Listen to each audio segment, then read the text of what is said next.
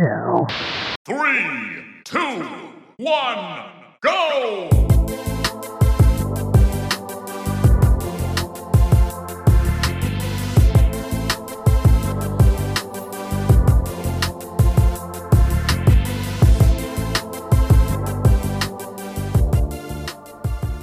What's up, everybody? This is episode 114 of Cool Down Time. This is a weekly show where two longtime friends cool down and talk about video games. I am your graphically impressive host of the show, Marco, and joining me is the 1000% accurate technical mess of all time and of this podcast, ironically, as well. Pablo is here to grace us with his presence. Pablo, are you ready to record right now? Are you ready to get serious? You ready to lock it in? Yeah, this is our first time recording today, and we definitely don't have a take that just happened that was a complete and utter disaster. It was like a mushroom trip. It was crazy. My head hurts. Your head hurts. I almost crazy. blacked out twice. I mean, from like just lightheaded laughter. That was. Yeah. Ladies and gentlemen, when I tell you he's a technical mess of the show, I tell you every week, you think it's just this little cute thing I say to start the show. He is a disaster in the making. He's never met a word he wouldn't butcher, number one. Never. He finds the easiest ones, too. Yep. I mean, Xbox can become Xbox. He gets like weirdly French sometimes, and then it's a lot going on, man. But how are you holding up? It's the brain. It's no good. The brain is no good. It needs to be evaluated. Yeah. But other than that, man, everything is going good. Great week this week. Excited to talk about video games. Amongst all the terrible news happening, it's good to kind of sit back, relax with some friends, and talk about things related to video games. May not be the most important thing, but it is therapeutic in a lot of ways. So it's good to talk about these things. Marco, how about you, man? How are you doing this week? Anything interesting happened to your life? Nah, not really, man. It's been kind of a all right week. My job's CEO just like randomly stepped down out of nowhere, so I don't know if he like sexually harassed somebody. I have no idea what's going on. Man, that's how I like to say the word harassment, by the way. You're not the only one who likes to use words in weird ways like that. But no, other than that, that's like a white thing. Harassment. Harassment is a very white way of saying it. Yeah, it is very white. But no, I'm doing all right though. Just a lot of weird job, panicking going on because of that whole situation. So a little bit extra hours than I want to, but still making some time to play these games and check in on these proceedings with a certain trade commission and a certain console manufacturer. But let's not hint around too much, Pablo. Why don't we go ahead and reveal what is on the docket for this week's episode, please? For sure. One of the most anticipated games is here, especially for me and Marco. That's Final Fantasy XVI. We have some early impressions that we're going to talk about, so we can't wait to get into that. It's an Xbox-heavy news week, and we're going to discuss the hardware and Game Pass price hikes. So that's some interesting conversation topics there. And of course, what Marco was kind of hinting at, it was the FTC and Xbox. They go to war. We got some courtroom drama happening here. We're going to go over like all the main things that we found most interesting, and we finished the show off with the way we always do with our checkpoint chat, and we're going to give you our top 6 games, a heat check of the mid-year, where we talk about the games that we found to be the best of the year so far. And then, of course, we're going to give you our favorite game of the year, see if you can guess what that is. But yeah, that's what we got going on this episode. Well, let's not waste any time jumping right into the first segment of the show then, Pablo, which is the segment dedicated to the games we've been playing since our listeners last heard from us that we call Loadouts. Let's go. All systems nominal. Loadouts ready. All right, so it is indeed the week of a new release and one of the most anticipated games of 2023, especially. Final Fantasy XVI is here, ladies and gentlemen. For those of you who are playing it, hope you're enjoying it so far. But me and Pablo wanted to go ahead and chime in after putting some time into the game so far to tell you what we're thinking about it.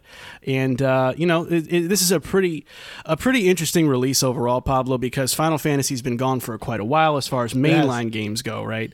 And, this is a very unique Final Fantasy at that, in how it's not quite the old school traditional turn-based style of old. It is definitely heading in a very modernized direction, and I think that's made a lot of discourse around the game very interesting to listen to. And we thought we'd go ahead and weigh in, share our thoughts, and tell you what we're liking, or maybe some things that could use some improvement in our opinion. But Pablo, I want to kick it over to you first, especially because you're not as huge of a Final Fantasy fan as me.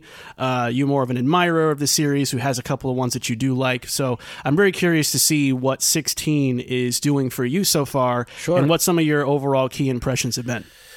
Yeah, before I get into that, I kind of want to touch a little bit on the conversation pieces surrounding the game, because I think that there's some interesting things being said, but I do think that the majority of that conversation is wildly idiotic. Like, people now want to specifically specify what an RPG is supposed to be, as if the term action RPG was never in existence. Like, some of the most famous RPGs, and some of your favorite RPGs, like Kingdom Hearts, but yours would be like Ys series, and My Tale of series. Those are like RPGs that we never think twice when we play those games, but they are action heavy. And so I think it's funny that a Yoshi P and a Ryuta Suzuki would come in and actually take care of the combat portion of it, and then people would criticize it for not being quote unquote an RPG. I think that's kind of an asinine approach to things.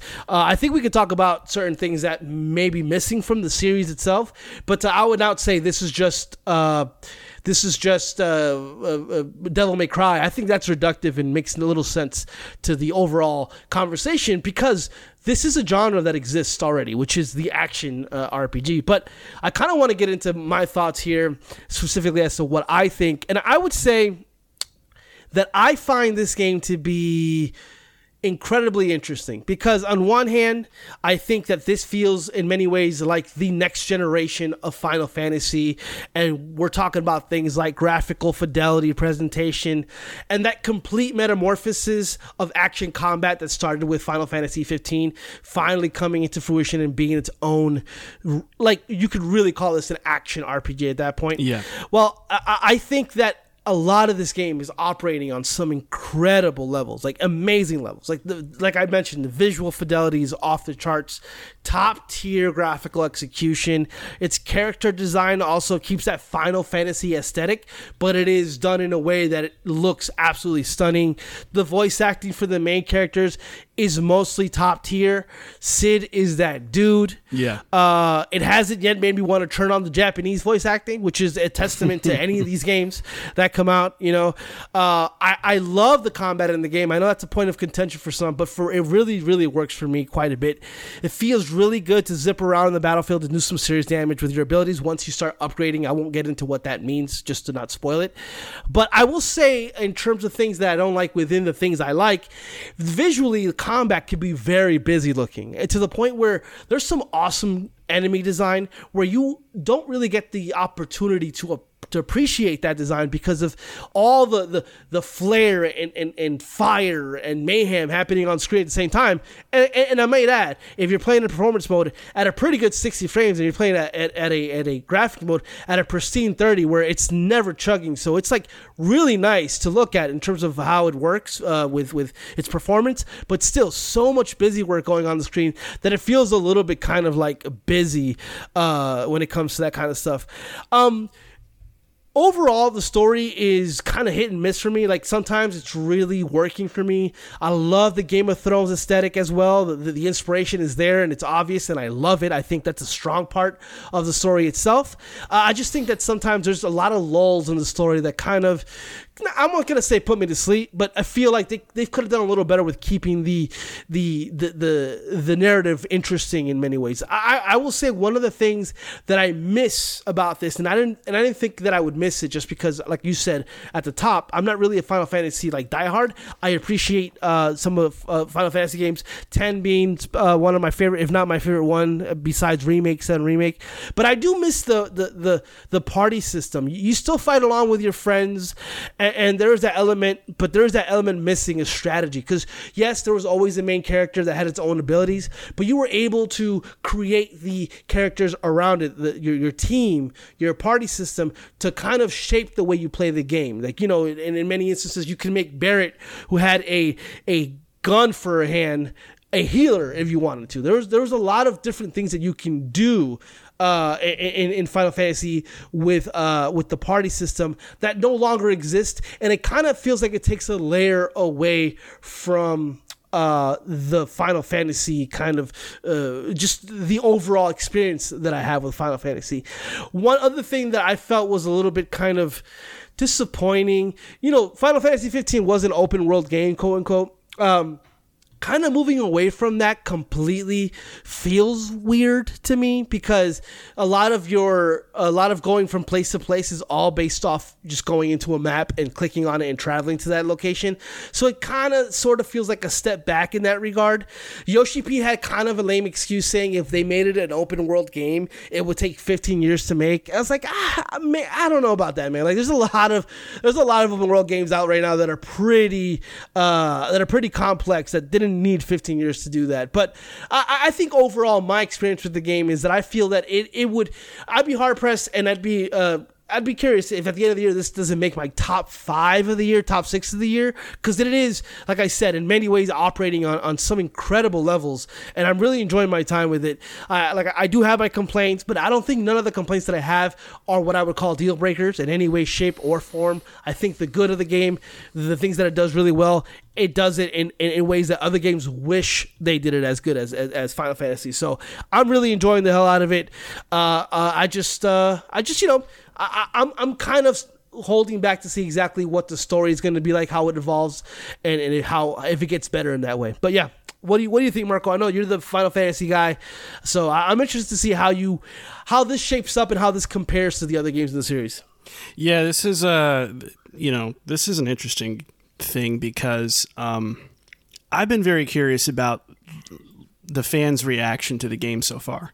Yeah. I've heard your impressions. I've heard impressions of people that I know. And, I guess I'm a bit perplexed at times. Not that I don't agree with your opinions or I don't see where you're coming from. I mean this holistically, with just like the general feedback about the game. It just feels like a lot of people did what I thought they were going to do, which is everybody has their own ideal Final Fantasy in their head. And then when you get the game that comes out, I feel like people are kind of in their own head while they're playing it, if that makes sense. They're constantly comparing what this game is doing with what their ideal Final Fantasy would do. So it's not open world enough, or it's not turn-based enough, or there's not enough party stuff, or and I guess I like I said, I understand all those points of view, and I'm not outright saying I disagree with all of them. It's just that we've had a good amount of time to make peace about what this game is, right? And this is very much Clive's story. They're very much putting all of their eggs in one character's basket for the first time in this series and saying, this is about him. There are other characters that matter and are very good. I think Sid is a scene stealer at times, which is great, because it's not that everybody else is completely boring and uninteresting except for Clive. They've done a great job of making his supporting cast feel meaningful and whatnot. It's just that I feel like a lot of people out there, particularly Final Fantasy fans, have kind of, I guess, came into this a little bit more closed-minded than I thought. I actually, personally, I'm really enjoying the game, and I think that a lot of the things that they're doing, to me, is almost addition by subtraction. I think that the open world for Final Fantasy 15 was terrible. I thought that was a complete drag.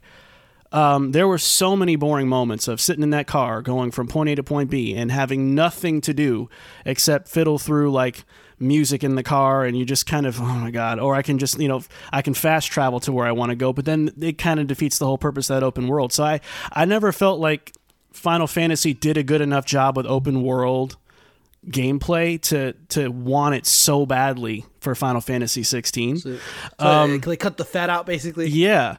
And, the further you go in the game, there are areas of the game that do get a little bit bigger. Yeah, that's true. And when you revisit certain places that you haven't been to, your character hasn't been to in many years, to go spoiler free. You get a lot of opportunity to kind of roam around a little bit more, and it's not just this like linear path forward. I think the first few hours maybe give that impression of, oh man, it's just kind of like walk this straight line and that's the game. And it's really not that way. It does open up a lot. So I think that's fine. I think that it's okay. I like the fact that we're not in the 1990s where we're having to grind, we're like level grinding. You know what I mean? Like my time is too precious to do that. They have marketed this game as a Final Fantasy for people who have grown up with the series. So growing up means I got stuff to do. I can't be here grinding and fighting these same marble creatures ad nauseum just to kind of like over level and so that I can deal with a boss that it has this difficulty spike like the old days. Like this is it's a game that respects your time, and it's a game that understands that you love the RPG stuff, but what you really want is a great experience, and not just get lost in the numbers and in the percentages of RPGs anymore. I think a lot of purists are going to kick back at that and go, well, that's not what RPGs mean to me, and that's fine, but that's not where Final Fantasy wants to go anymore. So I think it's just like either shit or get off the pot. Accept it. It's changing, and hopefully you can draw some enjoyment out of it. But let me kind of just kind of like to respond to that. I wasn't expecting, because I'm not a diehard, I just wasn't expecting to miss the party system, because I'm one of those, like, if the game isn't turn-based, I'm okay with that. That's not really kind of my thing, right? Though I do enjoy turn-based games, but if it isn't, it's not the end of it. And I'm one of those guys that thinks like when you come out of the turn-based, it's actually an improvement over the overall. Yeah. And so I know people that's like sacrilegious for some, but I feel like that's the case.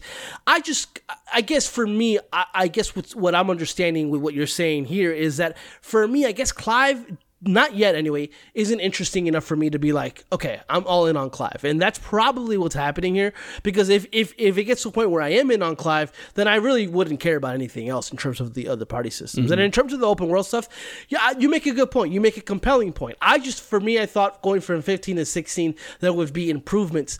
But the way you put that, addition by subtraction, that's a great way of putting it. And I think that you've convinced me to think a little bit more, give it a little more of a chance in terms of in that way when it comes to open world versus just going through each of the menus. I just felt maybe there could have been a different approach to that rather than just going menu right into a menu and clicking on a thing. Maybe something a little bit more flashy. The game is all flash in certain aspects, but no, those are good points. And I think that's, as coming from a Final Fantasy fan, I think that's big. I think that shows that that's progressive mindset when it comes to these games. Because a lot of people who are super fans about a specific game, any minor change, even if it improves the series, they're going for blood, because it changes the thing they love. So that's good on you, man, for sure. I don't know if I would feel the same way if something drastically changed with Zelda or something like that. So that's a dope way of looking at it. Yeah.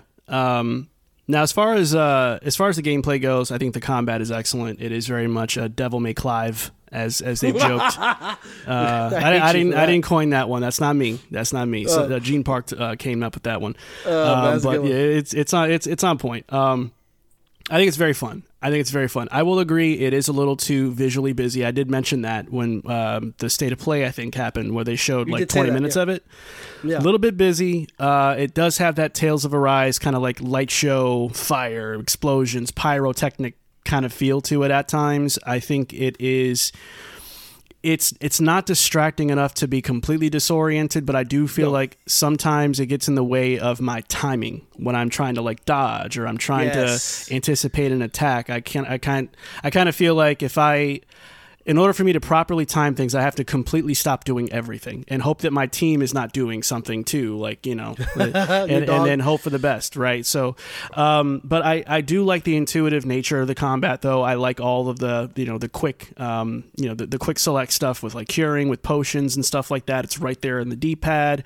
I think it adds a lot of ease of use to the game. It's very good when you don't have to spend a lot of time in menus or you have to stop and think about a whole lot. You can just kind of go for it. So I really enjoy that. The main quest to me, I think story-wise, I'm actually enjoying it quite a bit. I really like it. To me, they kind of seem to be breaking down the game into like arcs after a while. There's a certain arc that ends a couple hours into the game. Certain characters are out of the picture, then new characters come into the picture, and then they dive back into some historical stuff with some of the characters, and that kind of starts like a second arc. So it seems like they're kind of tackling the narrative in that side, that kind of way, which I really like. They're also really flirting with a lot of interesting themes as far as oppression, slavery, and stuff like that, which, I saw a few scenes before I jumped on to kind of, it was like a kind of an eye-opening moment of like, wow, they're really going for that with this like theme now, and that's pretty interesting. So I like that they're not just doing the surface level Final Fantasy. Here's the bad guy, Sephiroth wannabe number 10, and then he wants to destroy the world and rebuild anew like every villain ever.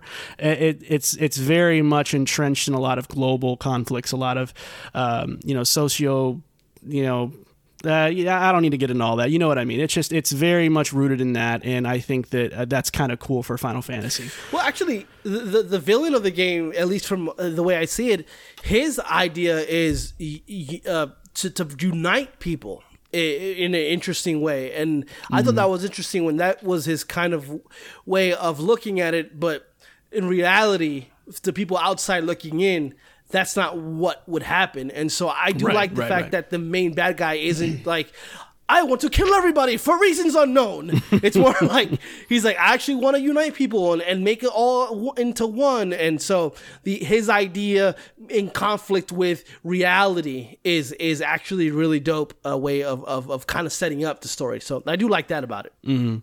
Yeah, so there's a lot there that I'm very interested to keep unpacking.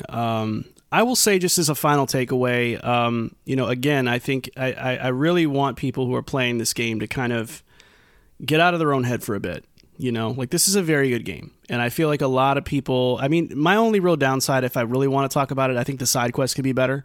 But I almost knew going in that they were going to be on the weak side, because they always are with Final Fantasy games. They're just never compelling. I heard, I was listening to a podcast, I forgot which podcast. I think it might have been the Kind of Funny podcast, where they said that they've never played a game that had such mediocre side missions, and then the second half of that game have some of the best side missions they've ever played. Oh, well, so far, if that's your main complaint and they do get that good, that's going to be crazy. Yeah, well, that's promising. But that's really my one glaring downside. It's like, I wish those were a little bit more interesting. I will just say again, I really hope people can kind of, just take the game for what it is. I think this is going to end up being one of those Final Fantasies that people are going to play and then come back to when the zeitgeist is over, and they can kind of go, oh, you know what? Now that I'm kind of wrapped my head around what this game is, it actually is great. Like I feel like some hardcore fans are going to be way too harsh on this thing, and just accusing it of being things it's not. It's not just trying to be this dumb, bombastic, cinematic thing where look at this icon fighting this icon. Like, it has those moments, but there is a lot of depth and nuance to this game that I think people are just trying to overlook to lean into this narrative of, oh, it's RPG light, or they just have these systems in here just to say that there's still an RPG, but they're not. They don't really matter. Like, what are we doing here? That goes back to my point. Is like, now we want to specifically talk about what is an RPG after all these years. We're gonna now we're gonna start stripping away. No, it's actually not really an RPG. Yeah, that's crazy. Even so, and I said his name before, Ryota Suzuki, who is the combat director who actually created the combat of Devil May Cry, said that this combat system is his masterpiece. Is literally what he said. So, like, this is his best work, and I feel Yoshi P's best work, all coming together. At the end of the day, I think the best part of this game might be the combat. It's I hate that argument that just because it is action based that somehow it's less of an RPG. That's just not the case, because we don't talk about it that way when we talk about other action RPGs, and we shouldn't do that here, because it's not fair, and also it's just factually not true. Yeah. Yeah, it's interesting, though. To each their own. Hey, if it doesn't do it for you, it's all good. It's just I do think this is starting to get a little bit too psychological for some people out there. But yeah, I digress. Especially for the fans. I digress. Pablo, let's go ahead and move on to your last game on your loadouts before we move on. What do you got? Yeah, man, I blame God is a Geek podcast and the guys over there for this. They reviewed Aliens Dark Descent and gave it a 9 out of 10. And obviously, I listened to their YouTube review and immediately purchased it right after because they hyped the shit out of this. And honestly, they're not wrong. Listen, for those of you who know about Aliens Dark Descent, it's kind of hard to explain it because it is an RTS, but it is a survival horror RTS. Like, I'll start off with saying that it's masterful ambiance. Fans of the film franchise, particularly Alien and Aliens, will feel right at home here. Incredible soundtrack. Voice acting is hit or miss, but it can be effective when it needs to be. I think it's unique and interesting gameplay because, like I said, it looks like a strategy kind of RPG, but really it's a top-down survival horror, which the emphasis is on exploration. So every mission, you're plopped out into this huge map, and you have objectives that you can complete in any way you want. Within that area, there's the xenomorphs, which are the aliens of the franchise, and you would have to actually actively avoid them in order for this to be easier for you. There is a stress and fear meter and a vision thing where, like, if they see you, then you have to engage in combat. There is permadeath for your team. So the actual act of getting caught and getting into a firefight is a consequence rather than a feature of the game itself. And so when that happens, you're either going to lose someone or someone is going to be psychologically affected to the point where they're ineffective on the battlefield at times. And so really what you have to do is find certain objectives in this map to complete that objective, then move on to the next in order to escape the area you're in. So I think that the approach to it could have easily been find the alien, strategize, kill it, right? Aliens turn, you go. It's not like that at all. It's constant movement, almost like a twin stick shooter, minus the shooting, and the fact that you don't control anybody specifically. You control a squad, and you're trying to avoid conflict by completing these objectives in those maps. And I think that approach is very interesting. I've never seen it done this way. And it's like, it's not a roguelike in any shape or form. I was going to ask you that. Yeah. It's not a roguelike, but it is a survival horror top-down kind of game. So it has that aesthetic a little bit. A lot of people said it's like a Darkest Dungeon. I don't know if I agree with that specifically, but I do think that the exploration part of it, like Darkest Dungeon, is its main gameplay loop, which I think is absolutely amazing. I love it. I think they nail everything that they want to nail about the game. There's been some complaints, and a lot of the reviews I've seen, besides God is a Geek, is there's some performance issues. I haven't really ran into those as of yet. I am fairly early on, but I am taking my time with the game. I adore this game. I adore these kind of strategy RPGs, but when you put a new twist to this and you put it with an IP that I love, I'm not a huge horror fan, but when it comes to Alien and Aliens and even Alien 3, I'm a huge fan of those movies. I love the aesthetic of it, and I like that the main takeaway here of the game itself is not really to engage in any kind of battles. It's like the movie. It's like specifically like Alien, when it's to avoid battles, and if you have to fight your way out of it, it's gonna be hard. It's gonna be penalizing, but if you get through it, it's gonna be rewarding in its own way. So, if you like Alien, if you like those kinds of games, if you like the strategy RPGs, and if you like the aesthetic and the feeling and the exploration aspects of Darkest Dungeon, this is it. This is the game for you. It's at 77 in OpenCritic. I think a lot of people, at least from what I've seen, are taking the performance issues and hitting it really hard on that aspect. I haven't really seen anybody out and out say that it's terrible. Like, even ACG praises the game for what it is. It's just he knocks it hard on the performance aspect of it, which I haven't run into any of that. There was a day one patch, I believe, and the best part about it, it's $40. So it's not the full 60 or 70 that we're accustomed to now. So if you're looking for something to play in July, I would recommend this for sure. I also think, and I have no experience with Alien. I'm not a big Aliens fan. I know that people are going to go, what? But I wouldn't buy this game. But I also look at this game, right, and I go, like, man, I wonder if this is one of those casualties of, like, prejudice against, like, a unknown developer, an IP that is kind of notoriously missed more than hit with video games. Like, it's 100%. Tindalos Interactive. I think people, a lot of these reviewers probably saw that and went, nah, probably a mediocre game, and they just kind of colored their own judgment. Because I think they haven't done anything. I've looked at gameplay of this since you told me about it the other day, and I was like, this is actually kind of cool looking. It doesn't look like great. It's like the best built game of all time, but it does look like one of those games that can kind of creep up in a top 10 or be one of those honorable mention games that maybe didn't define the year of gaming for you, but like, kind of gave you an experience that you never really had before, which makes it kind of a worth trying out. You know what I mean? So yeah, I think Focus Entertainment is a publisher that takes chances on a lot of these games. That's true. Yeah, and more, and they publish a lot of games, but when these games hit, they hit really good. I mean, they do a really good job. I mean, Plague Tale is another one that Focus Entertainment Evil West, Atomic Heart. Hard Space Shipbreaker, Warhammer. The bolt gun game from Warhammer that got pretty good. I looked at that too. That's only $20. I thought about that because I had some Father's Day gift stuff, but I was like, I'll just play Doom for something like that. But anyway, they're good with this kind of stuff, and so this is definitely a game that caught me by surprise. And thanks to the guys over there at God Is a Geek, because I would have never even thought about this game twice, even though I am a fan. And a lot of the reasons why Marco said that people are not really giving this game a chance is because never heard of the developer. It's aliens, and usually if you're not Alien Isolation, you ain't shit. In a lot of these, in terms of how people think about these games. So yeah, I mean, what is it like? Alien Colonial Marines is a meme. That's a meme game. Yeah, now. It's like Isolation was like the last one that I think a lot of people liked. And even that game, like it was 20 hours. It was like 18 hours too long. Yeah, it was okay.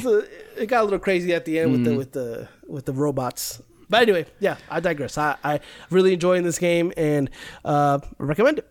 All right, dude. Well, ladies and gentlemen, before we move on to the next segment, if you like what you're hearing so far, consider subscribing to our show. We drop new episodes every Monday on all streaming services, and if you're feeling extra cool, which we think you are, you can follow us on Instagram and Twitter at It's Cooldown Time if you want to stay in our FOV in between episodes. But now let's go ahead and keep the show going with the news segment that we call Hit Points. For breaking news, rumors, and booty juice, it's time for Hit Points. And speaking of hit points, Xbox has been getting hit by everybody in the FTC. FTC court hearings for the ABK acquisition, Pablo, are underway, which has provided us with some interesting information about the inner dealings at Microsoft, as well as, of course, how the actual hearing is going as well. So we're going to share our quick thoughts, rapid fire, on what we've learned so far and heard so far from these proceedings, Pablo. And I think the first place to start is an interesting one as far as Jim Ryan goes, because Jim Ryan is evidently not actually worried about Call of Duty Xbox exclusivity due to emails that showed he was confident that Xbox would still release Call of Duty on PlayStation platforms. So, Pablo, any quick thoughts about that one? I think people are ridiculous human beings if they don't think that Jim Ryan, if Jim Ryan really thought that Call of Duty wasn't going to be on PlayStation, they're not paying attention. Jim Ryan he leads the PlayStation platform. He's going to do anything in his power to try to stop any company from beating his company. And I think people who don't know that need to grow up and understand that business is business. Up. Yeah, because I think the only losers, before we even get into it, I think the only losers here is the FTC. It's a farce. They were not prepared. They thought it was going to be easy, and they just decided to come in here and be idiots. And then there's a case to be made here, sure, and they're not making it. And I think that people trying to turn this around and make this into console wars, making it seem like Jim Ryan is dishonest. No, Jim Ryan is the CEO of a business. He's a strategist. And he's trying to do everything in his power to stop this from happening. Yeah. Of course, this is just the way things are. So yeah, my opinion about this is like, yeah, all right, shocker. No, of course they're not going to take Call of Duty away. And even if they did, he said in the emails, he said we're going to be okay. Of course they are. They're fucking PlayStation, guys. Let's not pretend that PlayStation is what it is because of Call of Duty. That's not even remotely true. So yeah, I mean, it makes them a lot of money because of the split of sales. But they Jim's right. They will be just fine without Call of Duty. Look, we've seen it all this time. Both of these companies have been feigning weakness to look like they're both too fragile to either lose the deal or see the deal go through. So Jim's just playing his part. I mean, that's why he's been pounding the table the way that he has. But obviously, if a future existed where Call of Duty wasn't coming to Xbox, is that really going to seal the fate of PlayStation? No, and everybody knows that.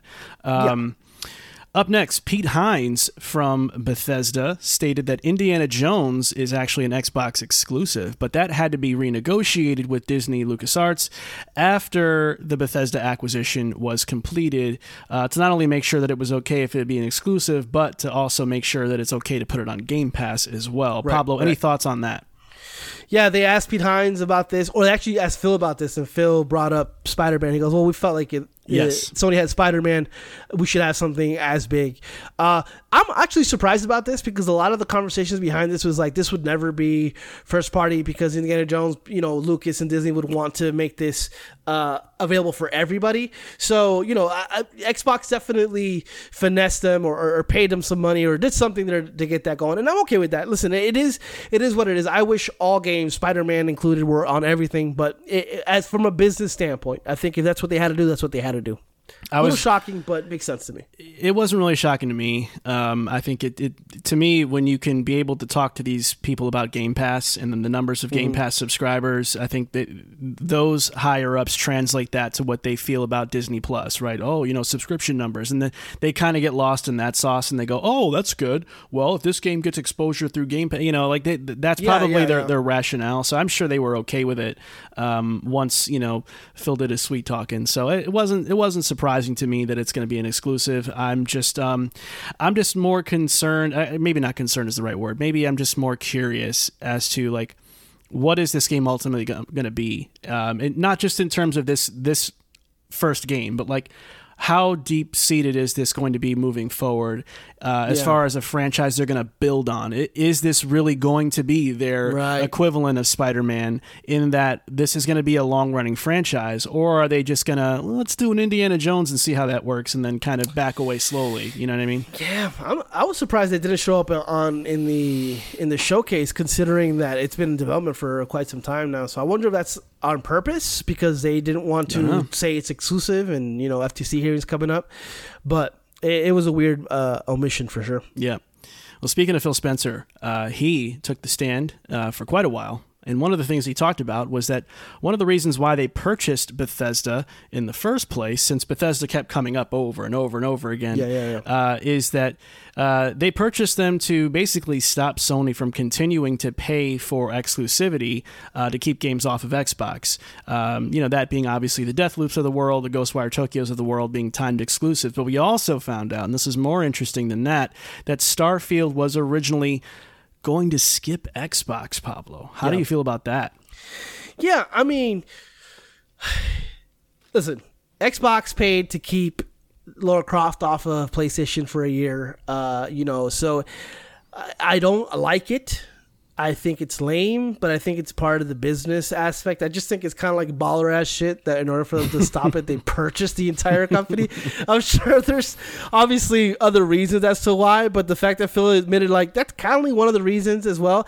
And when you think about it, it definitely seemed like PlayStation was trying to get really comfy in bed with Bethesda with their two major releases coming out only on PlayStation, at least as a time exclusive. So Starfield would have been massive as well, specifically since they didn't have to pay $7 billion to get it on that system. So it's interesting. It's lame, but that's just, again, taking myself out of it. That's business, That's what they do in these streets.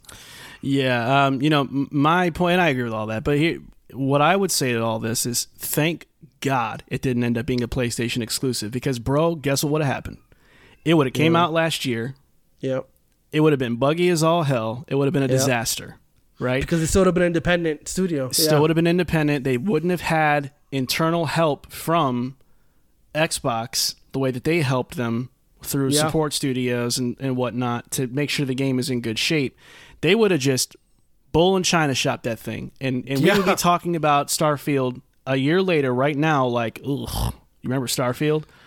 Or Cyberpunk in it, they finally got out of that the terrible launch. Yeah, they would have been a year into their apology tour right now. Yeah. I am convinced of that, and I love PlayStation. I know Bethesda would have forced the issue and that game would be out right now, and it wouldn't be it wouldn't be the Starfield that all of us are looking forward to today. And also, it's an indication. It's an indication of how Bethesda was probably in need of some money. If PlayStation was throwing that money at them and they were saying yes to it, they were for because the streets. Because then at that point they were like, oh, you're gonna give $7 billion? All right, like ZeniMax was in trouble. They had to be because they were cutting deals to PlayStation for exclusivity that I'm sure was not cheap. So especially since Bethesda has a long history with Xbox, the fact that even happened was gonna happen just seemed like they were in some dire straits for sure. You saying that Bethesda was a hoe? You said that was their hoe phase? Them and Kojima was going out to the club. Beth and Kojima. That's what I'm going to call it right there. Our girl Beth. All right, let's move forward. In a response to the FTC claiming that Microsoft purposely held back an optimized version of Minecraft for PS5, Phil Spencer said that Sony did not send them PS5 dev kits, which put them behind on development for the PS5 version of Minecraft. Pablo, your thoughts? Yeah, I just think that this is the point in the conversation in the hearing where it sounded a lot like PlayStation, like the FTC was capping for PlayStation, but then it just showed how unprepared they were. They were just kind of using Sony talking points at that point because they had none of their own. And so it seems like they're defending Sony. They don't give a fuck about Sony either. They're just trying to hurt Xbox. And so they're using the only other company that they have, and they're using their talking points.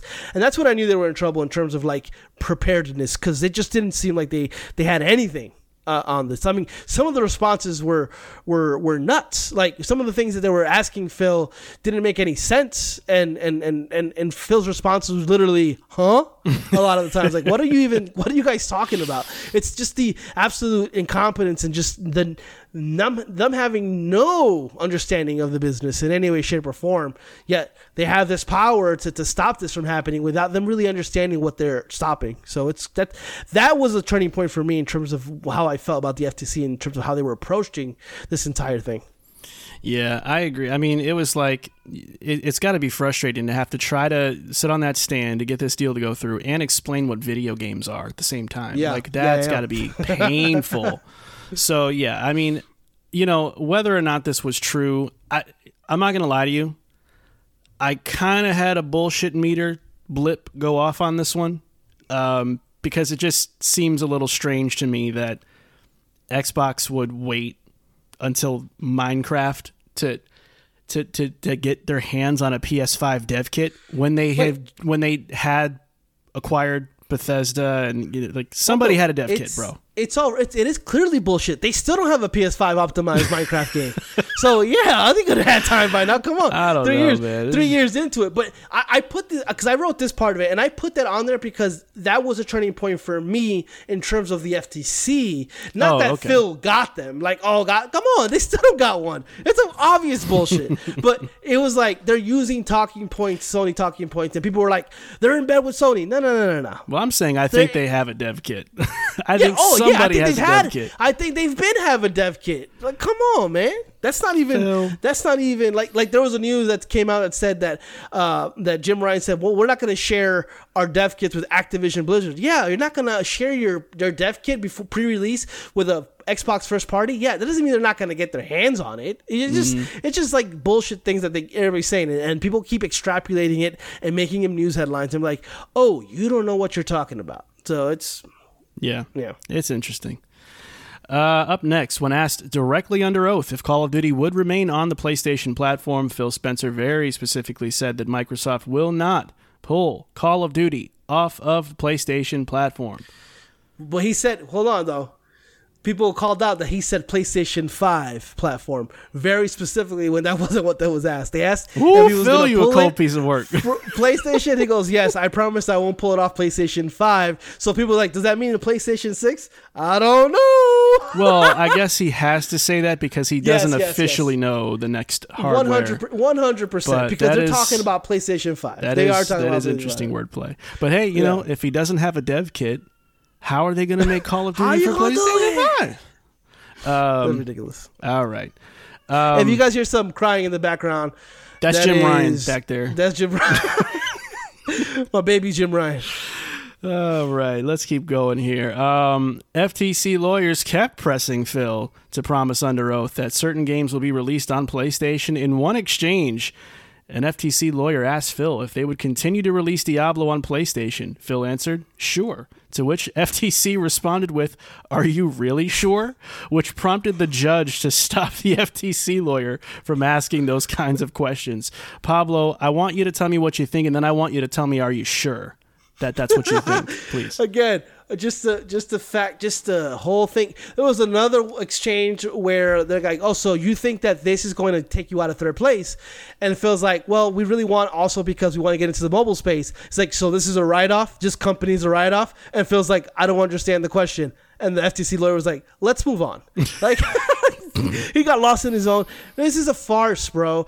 Again, the Hogue Law people on Twitter, if you are familiar with them, they said specifically, and it's just one guy. Was that? It's just one guy. He said specifically, they have an argument that can be made, and they just simply aren't making it. They're just not doing a good job. It is a bad lawyers, just bad lawyers, bad approach to the entire hearing, and they're just kind of shooting themselves in the foot. And you can tell by these transcripts that they obviously didn't know what the fuck was happening. Oh, right. You just broke everybody's eardrum. Yeah, I don't know what else to say. This is when it got comical to me. It was like, what are we doing here? Like, I think what they were trying to do, because one of the things they were leaning into a lot was, well, we have to take you by your word. I mean, all we really have is your word. So I almost feel like that was a sarcastic, are you really sure? Yeah. Because of that, like, to kind of lean into, well, we can't all we can go by is your word. I mean, like, what it was, Phil's been like, what do you need? What do you need me to do? You want me to testify under oath right now like I did with Diablo? Like, what do you want me to say? And it's all about credibility, and that's what what they're trying to prove here. The problem is the way they started is by trying to say that Nintendo isn't actually on PlayStation or Xbox's level, and they kept trying to have Phil admit that. And Phil's like, no, I get weekly reports on Nintendo more than I do with Sony because Nintendo is a direct competitor. And they're like, no, Nintendo isn't as good. That's good because they're trying to slim the market down to the market of two where it would really feel like a monopoly. Right. Even though Phil has a 10-year agreement with Nintendo on the Call of Duty, they're not trying to hype, but they're trying to eliminate these things, which is again very normal. Things people do all the time, trying to create their narrative. They're just not doing a very good job. And when you think about video games, you think about Nintendo more than any of them, when you really think about it. So it's like, it's weird that they're trying to take Nintendo out of the gaming business in general. They're not really gaming business. Like, no, they are the gaming business. They were first. What? I mean, Mario. Come on, what are we talking about here? The reason we are doing this is because Nintendo created the path, Mm-hmm. It's crazy. Well, let's keep going, Pablo. According to Phil Spencer, The Elder Scrolls 6 is still around 5 years away, and they're still not sure what platforms it will launch on. Pablo, this was my second. Phil, stop it. Philip. Yeah. I was kiki-keying listening to this guy because he knows good and damn well this ain't coming out nowhere but Xbox and PC. Stop playing with me. You know what I think he was also hinting at? That he doesn't know. People were like, what is he? I think he was, again, being very, very, very smart with wording because I don't know what's going to come out on. I think what he's saying is, I don't know what's going to come on Xbox Series X because it's probably going to come out for the next, on the new Xbox. Console, is really what's probably what he's really trying to say. And he's in his head like laughing it up like, like I done got these fools. That's what it feels like to me because like 5 years away, we got the next thing coming up here, so we know what that means. Yeah. The next point here. Speaking of the next console generation, emails were submitted into evidence that suggested that the next console generation would start in 2028, Pablo. I ain't gonna lie, that in some respects it feels too soon. In some respects it feels okay. I guess it's just because of how sluggish of a start the console generation has been, in my opinion, that it just feels like, okay, well, we got 5 years of hopefully a good stride. Really 4, because then, projects transition into the next generation. So really only 4 years of prime, console gaming here with these consoles. That's a little iffy to me. But I guess I don't have a strong opinion either way about it. Do you? Yeah, I think it would be the same time between Xbox 360 and Xbox One. Yeah, I feel like the 3 years that we've had already with the consoles doesn't feel like the generation has really gotten going. I think this is the first year where it feels like maybe, okay, here we are. Starfield's coming, Final Fantasy 16, Spider-Man 2. These are all exclusive to the new platforms. And so it just feels kind of like this is the actual year where it's starting. So really what it looks like is we're going to get 4 years of this console cycle rather than the 7 or 8 that it looks like on paper.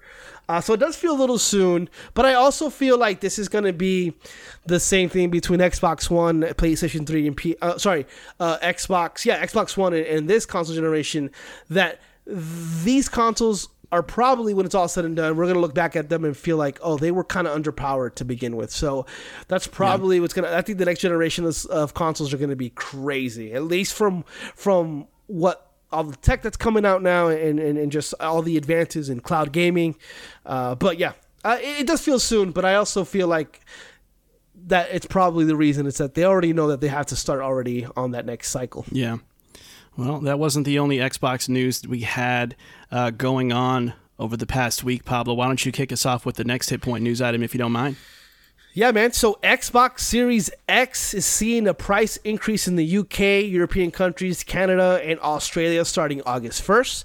Head of communications of Xbox, Carrie Perez, released a statement on the price increase. Quote, "We've held on our prices for consoles for many years and have adjusted the prices to reflect the competitive condition in each market," unquote. It should be noted the Series S will not see a price increase, even though the new S with the 1 terabyte is $3. Yeah, it's $50 more. I wonder if that's going to be the standard in a couple of years, to where it effectively will be a price increase. But the biggest thing to come out of the price increase stuff is actually Game Pass. Game Pass is also seeing an increase. Game Pass on PC will stay the same, but everything else is going up. The Game Pass Ultimate is going from its $14.99 price point to $16.99, while the console basic Xbox Game Pass is going from $9.99 to $10.99. Considering everything that's happening with the FTC and Xbox riding it pretty high on the wave, on the backing of the showcase that they had, do you feel like this is par for the course on the economical standard part of it? Or will this in any way hinder Xbox current upward momentum? Because I feel like it could have, in just public, in the court of public opinion, this could kind of shoot Xbox back down. But what do you think, Marco? What do you think about all the price increases happening? So as far as the console stuff goes, I'll be very honest with you. I don't have a super strong opinion about it, although I definitely feel for those countries that are going to be dealing with that problem.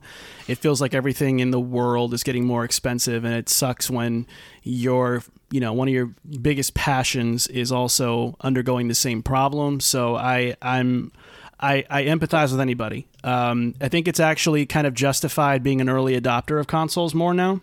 Get in while it's cheap is now what feels like the early adopting incentive actually is, which I never thought I'd say. Usually it's always been, if you are an early adopter, you're willing to pay a more premium price to get it sooner, and if you wait it out and play it patient, you get it cheaper. And it's kind of role reversal now, which is weird. Well, not only that, but like the transfer of money, like $500 here is only like $397 in the UK. So in essence, the UK is almost getting the console for cheaper, it feels like, in terms of how the economy works. But it still sucks. Yeah. Anything at a price point going up still sucks. Yeah, but now let's talk about Game Pass, though. Yeah. I am not happy about this at all. I'm very unhappy about this because, I get it in principle for the same reasons I understand that the consoles are going up. Right. My problem is that Xbox has had a huge problem with their biggest key pillar of Game Pass, which is first-party, AAA, day one releases for the platform. That is far and away the biggest incentive to having Game Pass. Everybody knows that. And they have struggled, by and large, for this entire generation, with very few exceptions. The hi-fi rushes that come out of the blue, or Forza Horizon 5, Halo, and maybe the little stuff like Pentiment. Other than that, I don't know if we can honestly say they've truly done their best work as far as making the value of Game Pass undeniable because of their first-party problems that they've admitted to. This is not subjective. I mean, this is just they've acknowledged this is problematic for them. So the one time you finally have a game in Starfield, right, that is on the horizon, looks like it's going to be a certified banger, you do it now. Now that we finally waited all this time, most people like you, Pablo, stayed on Game Pass all the way through. Didn't drop off like me. Stayed on all the way through because you wanted to see that promise fulfilled about having great day one AAA first-party releases. You finally get that, but now you got to pay $2 more now because, well, Starfield's kind of cool. And it's happening in August, which is, a month before What's happening in July? July? Oh, great. Yeah. So now they're July milking 6th. even now they're built. Yeah, that makes more sense because they're tapping into the hype now. They want to keep that momentum rolling. Well, yeah, but you know what's coming down the pike, right? So don't unsubscribe now. That's what that feels like to me. I don't like it at all. I feel like they should have at least gotten through the end of this year and said, you know what, let's not touch this right now because we still have to make sure Starfield comes out and delivers, right? There'd be nothing more embarrassing for Xbox if you raise the price of Game Pass, Starfield comes out, and by some stretch of the imagination, it is a failure in some degree, and now you look doubly stupid, right? I don't like it. I don't like it. I just think I don't know if I have a specific. Like you said, I don't have a problem because in terms of the logistics of it, I get it. What I don't get is the messaging is a little bit off kilter. Phil gets on that podcast in the XCast and says, "Don't take my word for it. You have to get your hands on the controller to really, for our promises to come into fruition." So at that point, you're telling me, don't take your word for it. We do have games coming. Don't take your word for it. You have to play the games yourself, but you're increasing now the price. So now the barrier to that, for me to get my hands on the controls, like Phil said I should, now I have to pay more. So it just feels a little bit like off kilter in that I would have wanted Starfield to come out and been a banger, and then maybe another first-party game to come out, and you're proving yourself now. So when you go up to that $16.99, now you're making yourself inevitable. Like, you have to have this because I just played Starfield, and it's incredible. I just played Senua's Sacrifice 2, and it's amazing. I played Forza, and I have to keep these games. I have to keep them on rotation. I have to have them on there. Like, that's how this makes sense. But now it's like, hey, we have a promise to you. Don't take my word for it. Play the games. But also, if you want to play the games, you got to pay $2 more. It's like, whoa, that's kind of fucked up. So take your word for it, then is what you're really saying? You now pay the $2, take my word for it now. It just, that messaging, kind of, you shot yourself in the foot a little bit by saying that, trying to sound honest. And he probably was honest. But then the business aspect takes over. And it's like, man, you told me I got to get my hands on these games to believe you, but now you're making me pay more money to do that. So that's a little fucked. Now you're also doing this too, right? You're changing the benefits of Game Pass Ultimate as well through Starfield. Here's what I mean. You remember, I think it might have been Gears 5. Yeah. If you subscribe to Game Pass Ultimate, you get the game a couple days early. Yeah. That's become the deluxe edition for Starfield. Which Forza also did. You had to pay $30 to play same Forza thing. early. Exactly. Yeah. So now they're plucking that used to be a perk of being on Ultimate, and now they're putting that behind another paywall. Yeah. What are we doing? And while the base price of Game Pass is going upwards, that's crazy to me. It's so crazy that I pre-ordered the deluxe edition to Starfield.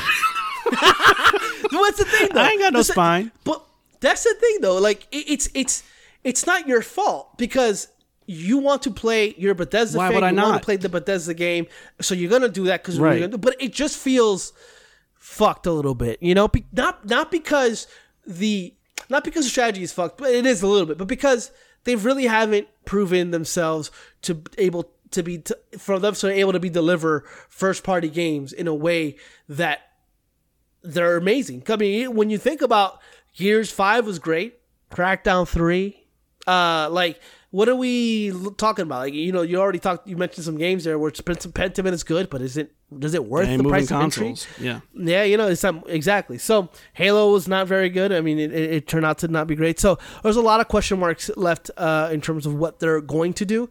And the only way we're going to see the answer to that is by paying $2 more per month. So love it. I love it here. I love it here. But I will say, if you're going to do this, this is the best time to strategically do it. In the middle of the FTC price hearings increase, and on the high of Showcase. Price increase before the holidays. Starfield comes out. It's going to be the talk of the town. Yeah. You're going to make more money per you. Yeah. I'm greenlighting this too if I'm Philip. Yeah.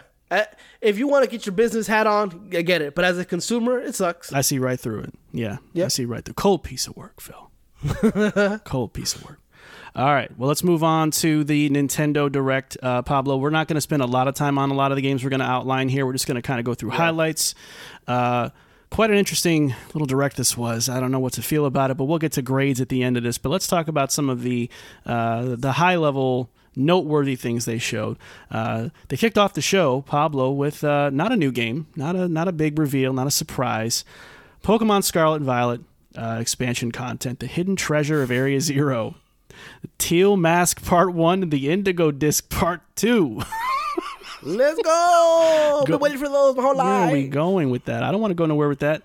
That was a bad omen for this Direct, in my opinion. And I didn't like Scarlet and Violet, the performance issues that they still haven't addressed yet. We'll make more content. We'll make expansion content. We won't fix how this game runs, though. Meanwhile, you've got Tears of the Kingdom out here embarrassing everybody out here in the business of making open world games. You can't get Pokemon to... Oh, I digress. Pablo, anything you want to say about this before we move on? Hell no. Okay, that's good. Super Mario RPG Remake, however... was revealed, coming this November, on November 17th, Pablo. Anything you want to get off your chest about this announcement? Interesting one, huh? Yeah, I mean, it was rumored.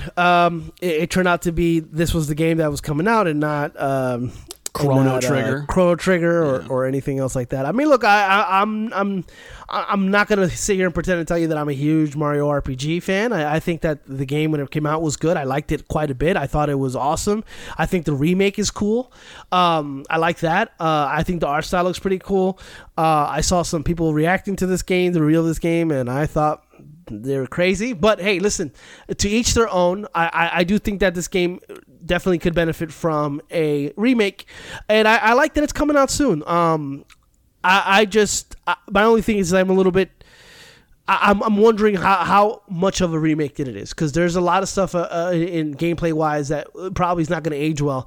I wonder if it's just not just a graphical overhaul, but some overhaul of like quality of life stuff that I think that the game should and needs to kind of address. So I am gonna optimistically await for this, kind of see what exactly it turns out to be. But I mean, it's a solid announcement, man, for sure. I think this has been overrated, personally. I mean, I'm not knocking anybody who's looking forward to it. I'm really not. I played the original back in my emulation days. It's fine, it's fine. But, I think a prevailing theme of this Direct for me was like scraping the bottom of the barrel to me. This is what it felt like overall. And I'll get more into that when I get to the grade section. But this was probably the least offensive version of that, I think, that we saw, because it is like a deep cut kind of a game that you're like, damn, that's kind of interesting that they're doing that. So I'll give them that credit for dusting this one off when they could have done a lot of other things. But I'm not over the moon like that. I think some people are kind of capping, as the kids say. I think people are more hyped about what they think this game is than in pretending that they played it or something. It's like a weird reaction out there right now. I think my hype levels will either adjust or grow depending on what this actually is coming out, in terms of like the how much of a remake it is coming out fairly soon, and the fact that they really didn't talk about it leads me to believe that it's more or less just a graphical overhaul, and that's not going to be something I'm going to be interested in playing. Yeah.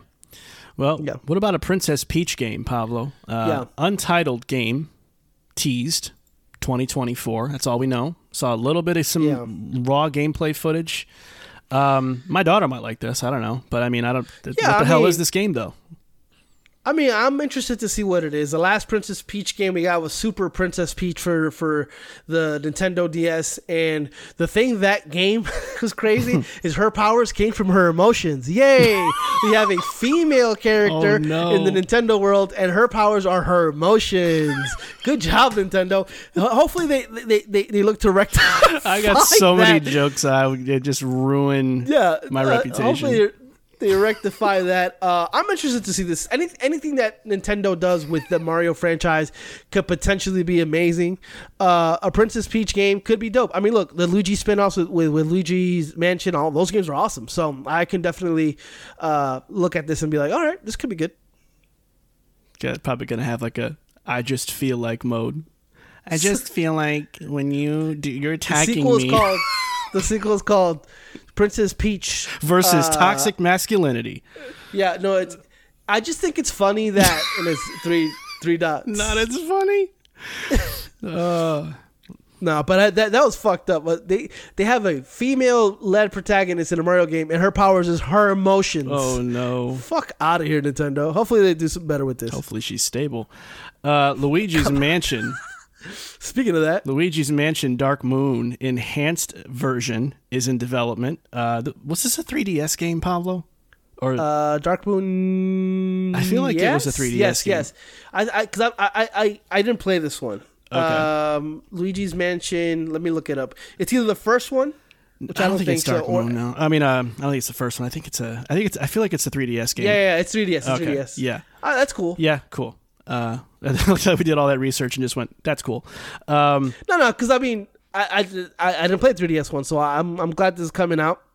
Yeah. Again, I'm interested to see enhanced. I mean, that word means a lot of nothing. Yep. So I just want to know exactly what they're enhancing because I think visually the game needs some work. Other than that, I don't think it needs that much work. So I think they say it's in development for 2024. Enhanced is short for not as ugly. Pikmin 4, Pablo. Sound it out, okay? Pikmin 4. Try it with me. Pinto Beans 4. Jesus. Pablo, okay, listeners, if you're new to the show, every time we have had the displeasure of talking about this game, Pablo cannot pronounce this game correctly to save his life. It went from being just naturally he can't do it. Now it's become a running joke. It's become the new Pokemon Arceus for us. Yeah. So I'm sorry in advance for how he's going to butcher this, but I'm going to butcher the way the game looked. I thought this looked so mediocre to me, man. I'm sorry. It's still just the same old same with a new Pikmin type and some co-op stuff, which is fine, but it's yeah. That's all I got. Yeah, I mean, look, this is not, I think, to borrow your term, at least offensive of a game reveal. Like it's not a game that I'm gonna play. It's not a game that I'm gonna buy. I didn't think it looked absolutely terrible. It looks like a game that was announced 7 years ago because it was. I mean, and you can play in dark in the nighttime apparently, which has never been done before, revolutionizing the industry once again. Penal men. Wait a minute. No. Pedantic man. One. Did you say penal man? Yeah, Penal Code 1, 2 coming out on Switch, and Pedantic Man 4 coming out in July. We're done. We're done. Let's talk. Peter Man, let's do it. No, we're not doing. I'm not doing that. I'm not doing that. Or Pikmin 1 and 2 HD. That's now coming or already available, I guess, on Switch. No, it's not happening. Congrats. Metal Gear Master Collection, Volume 1. That was terrible. I'm mad raspy today. Trailer was shown for that. It was the first time we actually saw what the collection is comprised of, Pablo, which has a lot of stuff in there. Quietly, the animated visual novel thing that they have of the first game and the second game, y'all got to check those out. I bought those on PSP when they first dropped. They are really, really well done.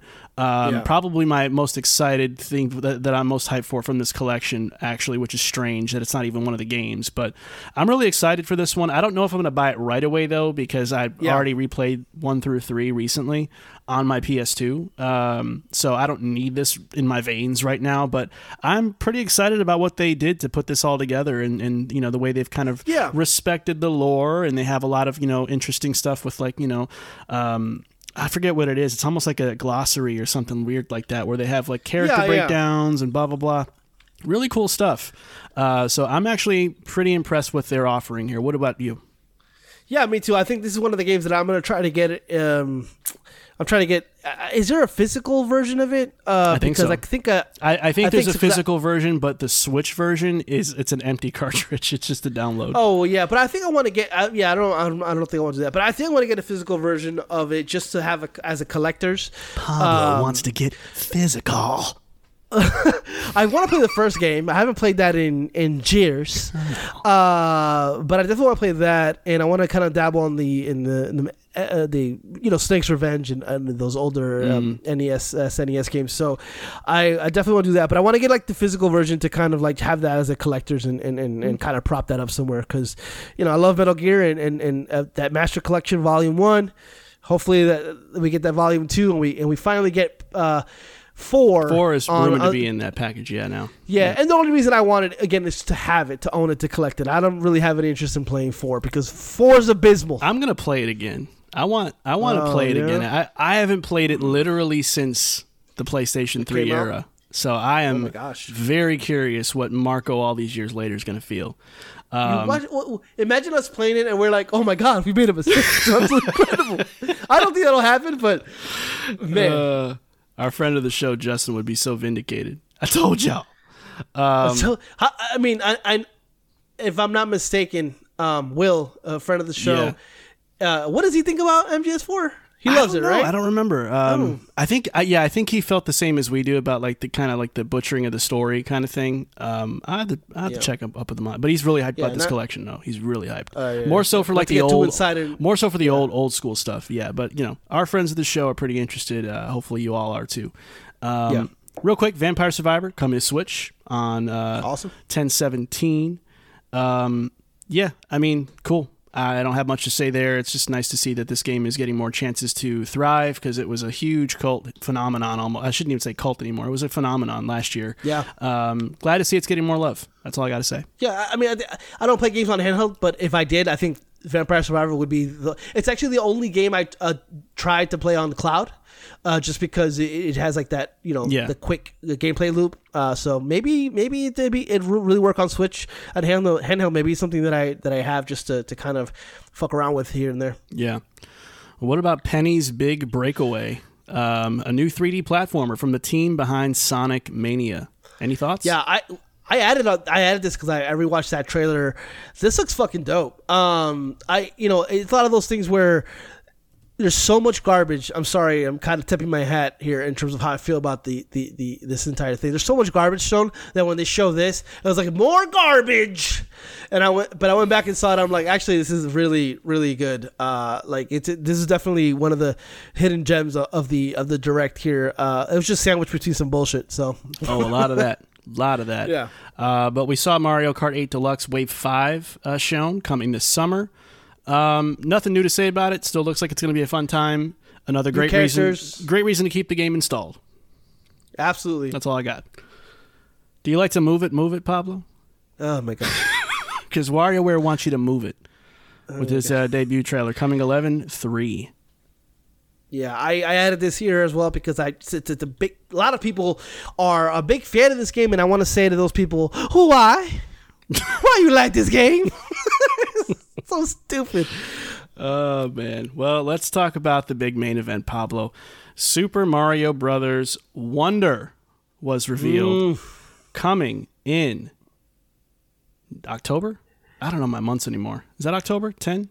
11? Yeah. Man, I'm old. I'm so old. Jesus. I'm looking at numbers like that might be September or October in my brain. I don't know. I'll go with me too, man. I'll go with October. That's why the last couple I'm like comes out 11/3. I don't know. I'm tired. Yeah, that don't sound tired. That sounds stupid. Anyway. All right. I'm just kidding. Let me be Toxic Man for a second. Let me just. Oh no. I'm sorry, Pablo. I'm not doing it. I'm not doing it with y'all. This looked. I'm sorry. Nah. When you touch the wacky flower, everything starts to get wacky. Like, I'm sorry. Like, the platforming looked good. I'm not going to say it looked terrible. Yeah, it's Mario. The Mario platforming looked good. It's just that I'm not really excited about Mario Silly Time. I'm not really into that. That looked kind of goofy to me. I like the art style. I like the changes there. I like the platforming. Yeah. But this Wonder stuff, I'm sorry, man. It ain't it. I'm all about it. I think that it kind of adds a really cool twist to the 2D Mario thing. I also love the animations, like when he's running really fast, he's like holding his hat, like when he's going through the things. Oh, I like all that. The little things. I like all that. The little things he does is really cool, which is something we never really see with the 2D Mario game. So it definitely looks like the next iteration of the 2D Mario game. The Wonder stuff, I wonder how much of that is in the game throughout, in terms of like how much has it changed, because I'm interested to see. One thing that I would kind of be disappointed is that you touching that Wonder flower isn't really like, that sounds like rape, man. If you touch that, it doesn't feel man, shut up, man. It doesn't feel like some Jesus juice too. Ooh, Chris. No, but I if the Wonder thing is like every level that has it, you have to do that, then it's gonna be less interesting, because the thing that I'm looking at is like almost like a power up, where if you get that power up, you can progress the level a little differently. Like if you have the option to touch the Wonder flower and you don't do it, and it's just a regular like level, like is that a possibility, or is that just a checkpoint in the game that changes that level no matter what? Because at that point it would feel less interesting, because it would make those levels less dynamic. They just are designed that way rather than being designed two ways. So I am interested to see how that works specifically. However, everything they showed was absolutely lovely. I can't wait to get high on mushrooms with Mario and friends, get really long like a long boy, jump on top of them other long boys. Yeah, baby. Why did you grunt that out too? That's nasty. Because I mean, I felt wrong doing it, but I stand behind it. I think it's amazing. I loved everything about it. Yeah, sure, it doesn't have the same kind of like wow factor as a 3D Mario game. I think that's just how these games are. I think that the 2D is a lesser version. I'm always going to feel that way. I think 3D is superior to 2D in terms of, even now with Odyssey and all that. But I love everything I saw about Wonder, and it immediately became one of my most anticipated games, probably after Starfield and Spider-Man. It's like 1, 2, and 3 right there. Those are like my 1, 2, and 3. Oh, I just thought of something, Pablo, just now, real time. We got to give an open critic prediction for this thing. Oh shit! We got to get one. All right, I'm ready. What are you thinking? Where are you at? 90. All that talking, you said 90? You were just like you were describing a 98. What's going to happen? Well, I think a lot of people share your sentiment with just kind of like, I don't know if I like the whimsy, and I also am in the camp where if the dynamic change of the level is just the level design rather than an option, I would kind of rank it a little lower, because, again, for example, you're running through a level, you get a star, and you can run through that level, kill everything in its path, and it becomes less challenging. That's one way of beating that level. Or you're going down the tunnel, you go under the tunnel, you're in the underground part, you come out the other side, and you miss a whole part of the level. That's kind of, and that's how par for the course in 2D Mario. If in 2D Mario you touch the flower and it becomes a whole different level and it's a whole different thing, and you beat it that way, or you don't do it and it's a whole different level, that's awesome. If it doesn't have that dynamic change in that way, then it becomes less impressive to me. Because there was a thing where there was a herd of look like sheep that knocked down the flag that you're supposed to finish the level with, kind of changing the endpoint of the level. If that's the endpoint of the level, in fact it really is, but because you did that change up and it becomes a different level, that's amazing. But if it's not, if it's just the design of the level, then it becomes less impressive overall. So you are saying 98. I got you in there for 98. 98. No, I say 90. I think I think it's a little low for me, but I honestly think that that's why I'm leaning to this. Going 93. I'm leaning to the Wonder stuff not being as wonderful. What do you think? I got 93 on this. I'm gonna go 93. Okay. I think people are gonna. Oh my god, it's so wonderful. What is Super Mario 3D? New Super Mario Bros. Has on Metacritic? I don't think it's on. I don't know. New Super Mario Bros. Wii U. Let's see what that has on Metacritic. Metacritic has that game currently at a 30 doesn't have it here. Anyway, the only reason I asked is because I hate that game. I think that game is terrible. And which I game want was to it? know. New Super Mario Brothers? Yeah, New Super Mario Wii U. Oh, the Wii U version? You mean the deluxe one? Yeah, it's the no, not the deluxe one. It's the New Super Mario Bros. U. No idea. The deluxe one came out on Switch. That one has a 84 on Metacritic. So, I guess I would lower even that. So, no? I think I'm comfortable with 90. Staying there? All right. Well, Pablo, it is time to give our grades for Nintendo Directs of June. This was booty hole, man. This was probably, God, was it worse than the PlayStation Showcase? No, I don't think it was worse. It was fighting. It was close. Yeah, this was bad. This is a D+ for me. I think this is, as I alluded to earlier, the scraping the bottom of the bin type of showcase for me. Like, here, let's bring Luigi's Mansion Dark Moon back. Let's give you Pikmin 1 and 2 HD. Let's bring back Super Mario. Like, it's like they're digging back in. Like, what? Anything else we can give them before we change to the new hardware? There's something. That's how it felt to me overall. With the exception of Wonder, which felt like probably the real swan song of the hardware. Although it's starting to look like, some of these games are slated for 2024. So, but what is the plan, bro? But there was no like, there was like no Switch marketing. So I wonder if like, because it would make sense if the Peach game is a next gen game, and even Dark Moon comes out as a next gen, like it's just something to release early next year or something like that. But yeah, I also give this a D+. And that D+ is literally just based off Mario Wonder and RPG, and because look, we got Arkham Trilogy, another enhanced version of Arkham Trilogy. We got a litany of games that we seen on all over the Summer Game Fest, like Sonic Superstars and Persona 5 Tactica. Like, we've already seen these things. Yeah. Like Splatoon Splatfest showed with like zero fanfare, and like it was, they didn't even talk about the other stuff that's coming out, the more interesting DLC stuff. So it's like it just didn't. Not only was it scraping the bottom of the barrel, they had some things that they could have definitely talked about. They just decided not to. So it's a weird direct, specifically because it's coming on the heels of Summer Game Fest, and this is usually the time that you release the big hitters in terms of your showcases and your directs. And they didn't do it here, man. They just did not do it. Now I understand this is probably the last time we're gonna get a direct that doesn't, at the very least, probably mention or hint at a new console. So this was always going to be the case, I guess, but doesn't mean that I'm going to judge it on a curve. So I definitely agree with you on your D+ assessment. Last thing, Pablo, please, for the life of me, stop predicting that we're going to get Wind Waker HD and Twilight Princess HD.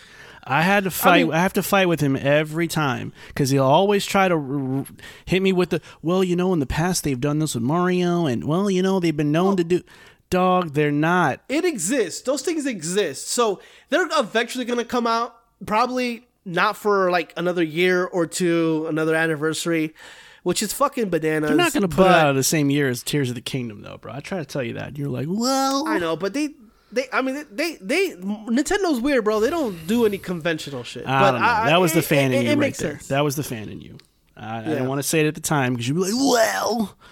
It just exists. This shit exists. Like, put them out. This would have been 10 times the better presentation. You're describing every direct ever. Fucking if Mario, they would just put and you take out but if you take out like Arkham Trilogy and had the Zelda thing come out, I would have taken a Warriors game. I would have taken over this. Yeah. All right. Well, let's move on. Let's get into the main event of cooldown time that we call Checkpoint Chat. It's time for the Checkpoint Chat. All right, ladies and gentlemen, we are officially at the halfway point of 2023. And needless to say, we've had a lot of highs, a lot of lows, and of course, a couple of standout games that have made the year a pretty interesting one, to say the least. So, in the interest of telling you guys what we think have been the top games of 2023, we decided to do a little mid-year check-in to do just that. Now, 2 caveats to get out of the way. Number 1, ladies and gentlemen, every game we are about to mention on this segment is not exactly a guaranteed lock for our future Game of the Year conversations, okay? Things change drastically, as everybody knows, and some games come out, overshadow others, and so how we speak of these games now may not necessarily be how we look at them 6 months from now. Secondly, our opinions are going to be different than yours, ladies and gentlemen. We're going to say some games might not be mentioned here that are maybe one of your favorites. So just be prepared and don't get butt hurt just because your favorite game might not have been featured in this little section here. So here's what we are going to do, though, okay? Me and Pablo are going to start by sharing a handful of games in no particular order that we think represent the best of what gaming had to offer in 2023 and explaining why. And then at the end, we are both going to reveal our mid-year Game of the Year so far, okay? So, Pablo, I want to kick it over to you first. You and me both have, one unique game each on our list, and the rest of them we all share, which is convenient for podcast purposes. But why don't we go ahead and get the outliers out of the way first, Pablo? So go ahead and talk to us about what one of your favorite games of 2023 was that is not on my list. Yeah, it's a game that I just talked about last year. A game that last episode. A game that I just came back to, and that's Star Wars Jedi Survivor. Finishing that game in the last couple of weeks really kind of changed my opinion about the game. I thought the game was fine. I thought it was an improvement on Fallen Order, but not by much. But the latter portion of the game, the second act to the third act, right to that finish, is absolutely stunning. An amazing action game with a compelling story and compelling characters, and it's not because of Star Wars, it's because of the writing and everything that Respawn has done there. Absolutely killed this game. I think it was amazing. I still am thinking about it. In fact, I'm still playing it. I'm doing the bounties.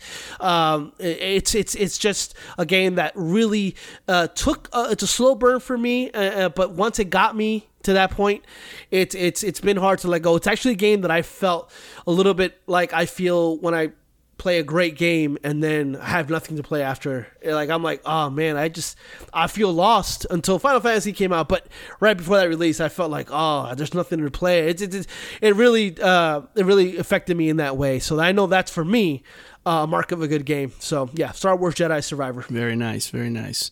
The game that I have on my list that is not on yours is Dead Space. I thought this remake was incredible. I'm not a big Dead Space fan. I think this game changed me on that pretty significantly. I'm much more interested in this series now post-remake than I was pre-remake, and that's because of just how well this game was put together. It is very much a one-for-one remake with various quality-of-life improvements to make some of the more janky 360 PS3 era stuff kind of obsolete, which I think is very good. And also for me, being a newcomer to Dead Space, and as someone who didn't really stick around with the first game at all, this was a revelation for me because it finally felt like the Dead Space I was hoping it would be back then. So I finally got the sci-fi horror game of my hopes sort of fulfilled through this remake, and so I had to definitely shout it out here as being one of my standouts for the year. Yeah, through no fault of his own, that remake was so perfect that I almost felt like I've already been here, done that kind of thing, and so that's why it's not on my list. So I agree with everything you said in terms of the quality of the game itself. Gotcha. All right, now the rest of the games that we have in our shared little list of faves here before we get to our mid-year game of the year we have in common, and the next one on that list, Pablo, is actually Final Fantasy XVI. I mean, I don't know about you. I'm kind of penciling that in now. Even though I haven't obviously finished it yet, I can already see that this has all the trappings for me that represent a top game of the year. Much for the same reasons as we mentioned at the start of the show. I still maintain that the combat is great. I'm really interested in the way the story is being put together, and the world and lore building I think is really top tier. I like all of the streamlined stuff. I like the fact that they've trimmed some of the fat out and they've made this a more refined game that respects the time of someone like me who doesn't have the time to grind and do all the old school things of yesteryear like I used to. I think this is a really well put together game that shows a lot of polish, shows a lot of flair, and shows a lot of growth for Final Fantasy, and that's why I think it is worthy of being on my list of faves for this year. What about you? Yeah, same. I love the game. I think the combat is absolutely spectacular. It's a standout. I think that the story is for all intents and purposes, is very interesting. I love the Game of Thrones kind of vibe to it for sure. I every time they say Lord Commander, I'm like, yeah, Game of Thrones, even though that's like not even specific to Game of Thrones. But I like everything that it does. The things that it does well, it does better than most games that are even on this list to begin with. And look, we're talking about our favorite games of 2023, the first half. This is one of my favorite games so far. And if it turns out not to be, then it just won't be on my final list of the year. So before anybody get their panties in a bunch and like, hey, you didn't even finish that game. That's how they all talk. You don't have to worry about it. It's how I feel about the game right now. And honestly, it feels like it's going to be one of the greats of the year for sure. The way you represent our listenership with those voices, I don't know how they forgive you. Well, the ones that are vocal about it in terms of want to complain about it, they all sound like this. Oh my God. And they're all huge burdens on their family. Oh, Jesus. I'm just kidding. Wow. Okay. Well, let's move on to the next favorite game of 2023 for you and me, which is Hogwarts Legacy. Pablo, this one took me by surprise. Oh, yeah, I man. did not believe. I wasn't even planning on buying this. This was one of those games where it was almost like Marvel's Guardians of the Galaxy all over again, where people are like, bro, Facts. get this game. And I'm like, I think we said our piece about the controversy around J.K. Rowling around the time this game came out. I am not interested in continuing to always bring it up every time we talk about this game, even though I'm kind of unofficially doing that here. So I'm bypassing that to talk strictly about the game because there's a lot to love about this game. I think the open world is amazing.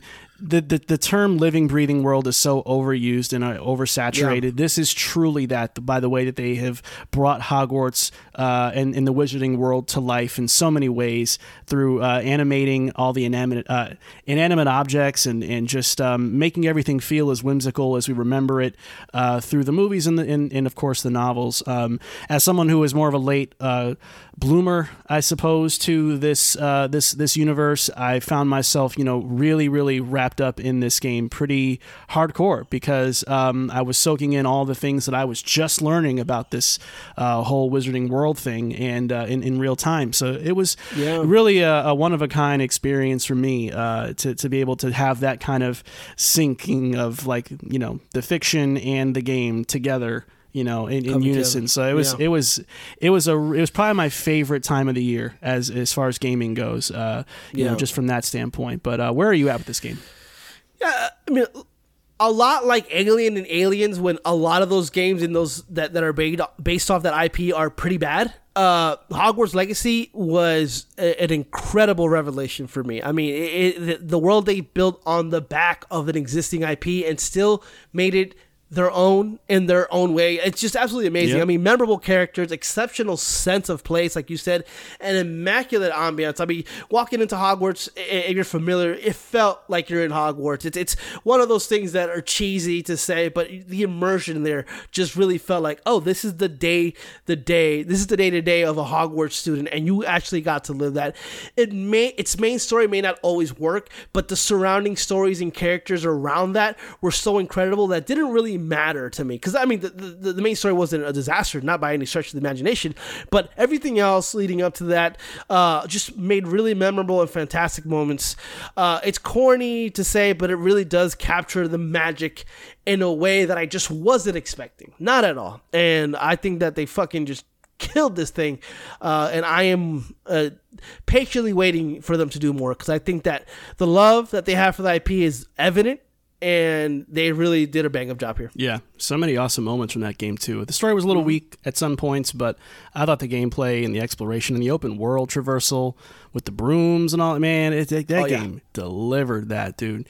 Hi-Fi Rush is the next game on our list. Man, I didn't know what to make of this game, bro. When this was shadow dropped, it was like there was no time to react, prepare, nothing. You're going from Tango Gameworks making Ghostwire Tokyo and The Evil Within to this thing.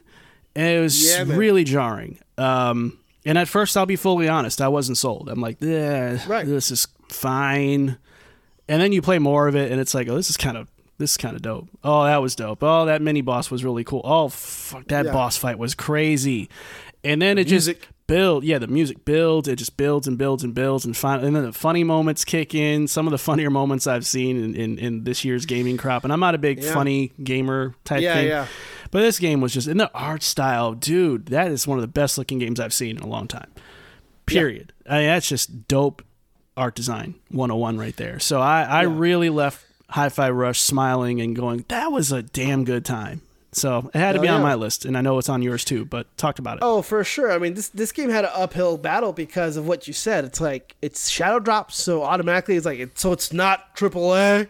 It's coming from a studio that you didn't expect to do this, and then the opening of that game is kind of like, what is this? So it just had that uphill battle of you overcoming that, and then not only it being, oh, it's pretty good, it's being really good. Like, Xbox doesn't have a mascot platformer beat 'em up type of game, and this is as good as you can do that because you put your own spin on it with the musical rhythm part of it, which is essential, but also not exactly like essential. Like, you don't have to have the best musical acumen in order to actually succeed in this game, but it does help. It does help for sure. And I love the levels of that when it comes to the combat. You can either be really proficient at music in terms of how you understand it, or you can just be good at video games and beat 'em ups and understand the mechanics of the game itself. Chai and all those characters, Cinnamon, they're absolutely so well written and so well realized that I thought it was great. And all those story moments that happened because of how much you love those characters really worked for me as well. And like you said, the art style is crazy. I love this game. High five. All right. The next game that we both share in common as a favorite of the year is none other than Resident Evil 4 Remake. Pablo, you know me, Resident Evil McGee.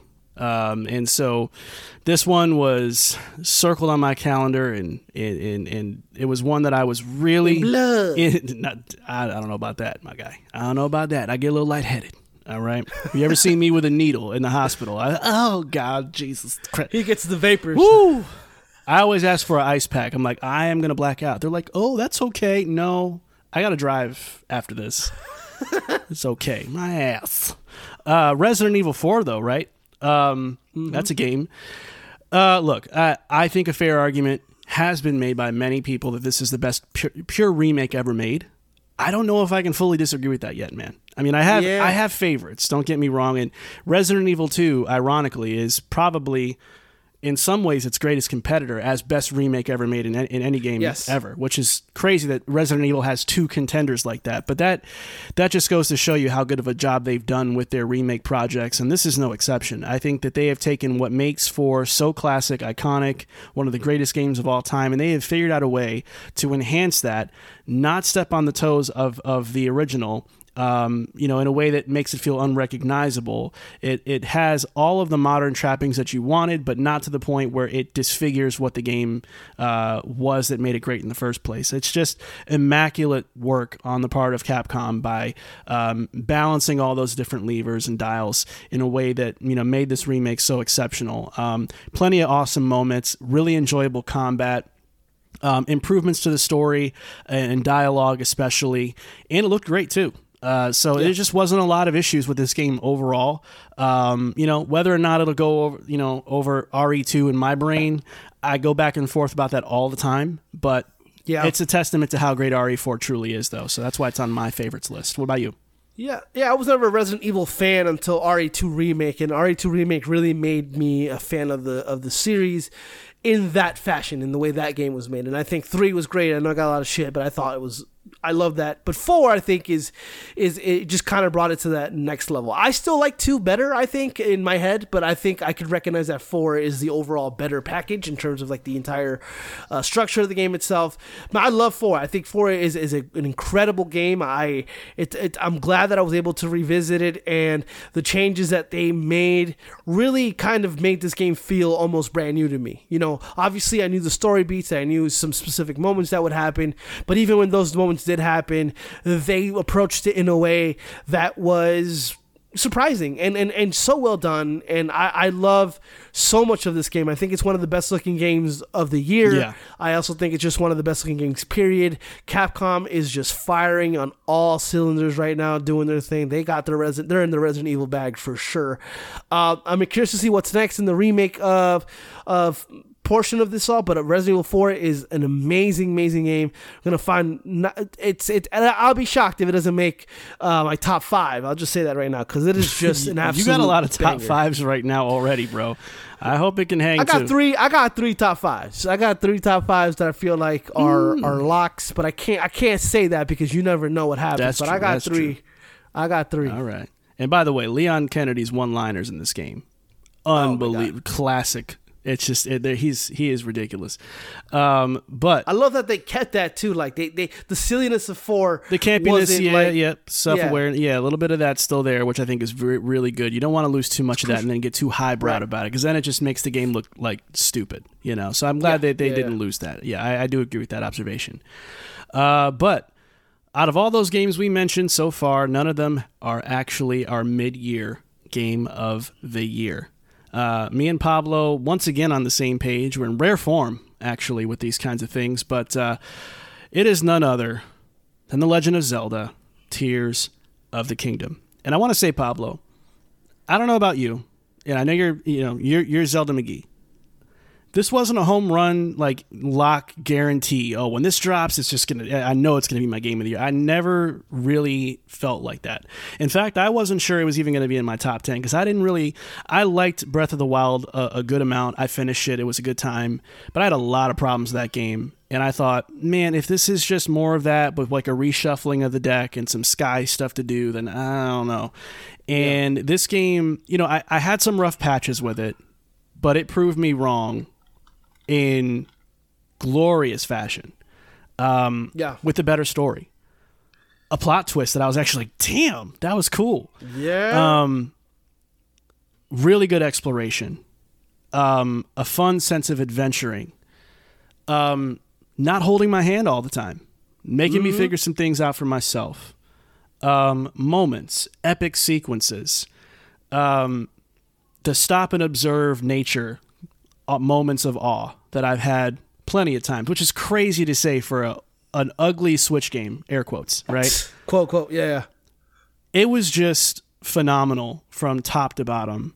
Was it perfect? No. I'm not going to go that far. I think there were some problems with some of those dungeons. There were some problems with some of those things you were doing up in the sky and some of those things you were doing down in the depths. It was not always great all the time. But by and large, this game is such an awesome representation of what gaming is and how far it's come, that it, to me, even as somebody who is, Zelda for me is what Resident Evil is for you, or Final Fantasy is for you. It's probably a better example. I've always admired it. I've always liked the games. I just never really found one that like really stuck to me. And this is one that did it for me, in that rolled credits.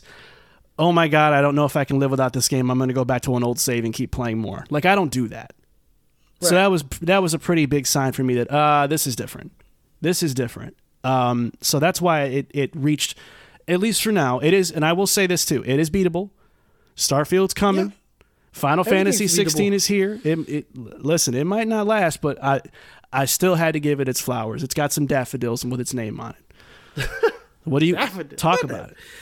Yeah, man. This is just one of those games that you're creating a sequel to a Zelda game that people consider to be not only the best Zelda game, but also one of the better games of all time. And so by doing that and seemingly sticking to a winning formula, but then changing that in ways that you weren't expecting is ballsy. And I think that they pulled it off in ways that I wasn't even expecting. I mean, look, everything that this game does with its physics, obviously that's well documented, but it's just the sheer amount of love and just like just masterful developing skills that the team had behind it. Every nook and cranny of Hyrule, the depths, the Skylands, there's just stuff to do in every portion of that world. Look, I've still not gone to the Lost Forest in this game. I still haven't traversed through that. I still haven't gone through many Sky Islands, and I've put like 90 plus hours into this game, almost 100 hours, honestly. And it's just a game that keeps on giving, and a game that is we talk about games that respect your time, but this game respects your time in that everything you do, every time you play this game, you discover something new. There's always something there to be discovered, and it's just one of these games really that can't be replicated. And I know that a lot of people's like, oh, this is like Breath of the Wild, and I'm sure there's going to be games like this, like Tears of the Kingdom. But when it comes down to it, in terms of what those games actually are, they're not easily replicated. And in fact, I'll go out and say I don't think they will be replicated. They are unique unto themselves. And maybe the term using generational in terms of how it changes the industry, maybe that's not completely true, because I mean, a lot of the stuff that works for this game works for this game. It might not work for other games in the future, but everything about Tears of the Kingdom is absolutely outstanding. I love everything about it, even the things that don't work well, like the combat isn't as intuitive as you may expect from a game that has you doing a lot of action, a lot of combat, but it still works fine. And then just the inventive ways that you can actually approach combat, and the fact that you don't have to engage in combat in this game at all if you don't want to, in terms of how the XP system or the lack thereof is set up. I think that as a strength of the game. So there's just so much about this that works that it's hard for me to look at Tears of the Kingdom and think that anything can beat it, but anything is beatable. I mean, Starfield is operating on that kind of same level and so far from what we've seen, and I feel like that's a contender. But right now, as it stands, Tears of the Kingdom is just a magnificent okay, experience. Mike Tyson is checked into the chat. It's impregnable, and I'll eat your children's heart. No, but it's amazing. I love it. It's gonna be hard to beat, but I'm looking forward. This is the year. If any year can produce a game that can beat the sequel to Breath of the Wild, it's this year. There's a lot of games out there left to come into light, and so I'm waiting for that. But yeah, Tears of the Kingdom is an exceptional game. Yeah, it's going to be interesting to see where all these games land ultimately in our personal top 10 list and our cooldown time top 10 list. This is why all of you should subscribe to our show to make sure that you don't miss our end-of-year coverage, including Game of the Year deliberations, when those finally happen. But in the meantime, that is where me and Pablo stand on the year so far. And must say, it's been very interesting with a lot of really weird stuff coming together, and you have two of the best remakes we've had in recent years, a great Final Fantasy, licensed games that don't suck through Hogwarts and Star Wars Jedi Survivor, a weird shadow dropped game from a survival horror developer that's a rhythmic action game that turned out awesome, and of course Zelda being our game of the year. That's a pretty intriguing year, if I say so myself. So all bets are off. So much left. All bets are off when it comes to what else is left and how that impacts our list. But ladies and gentlemen, that is going to do it for this week's show. We hope you enjoyed that. We hope you enjoyed all of our segments. And we hope you enjoyed it enough to follow us on Twitter and Instagram at It's Cooldown Time, and subscribe to our show so that you don't miss our future updates and episodes. In the meantime, on behalf of Pablo, I'm Marco. Thanks for listening, and we will see you next week. Peace out.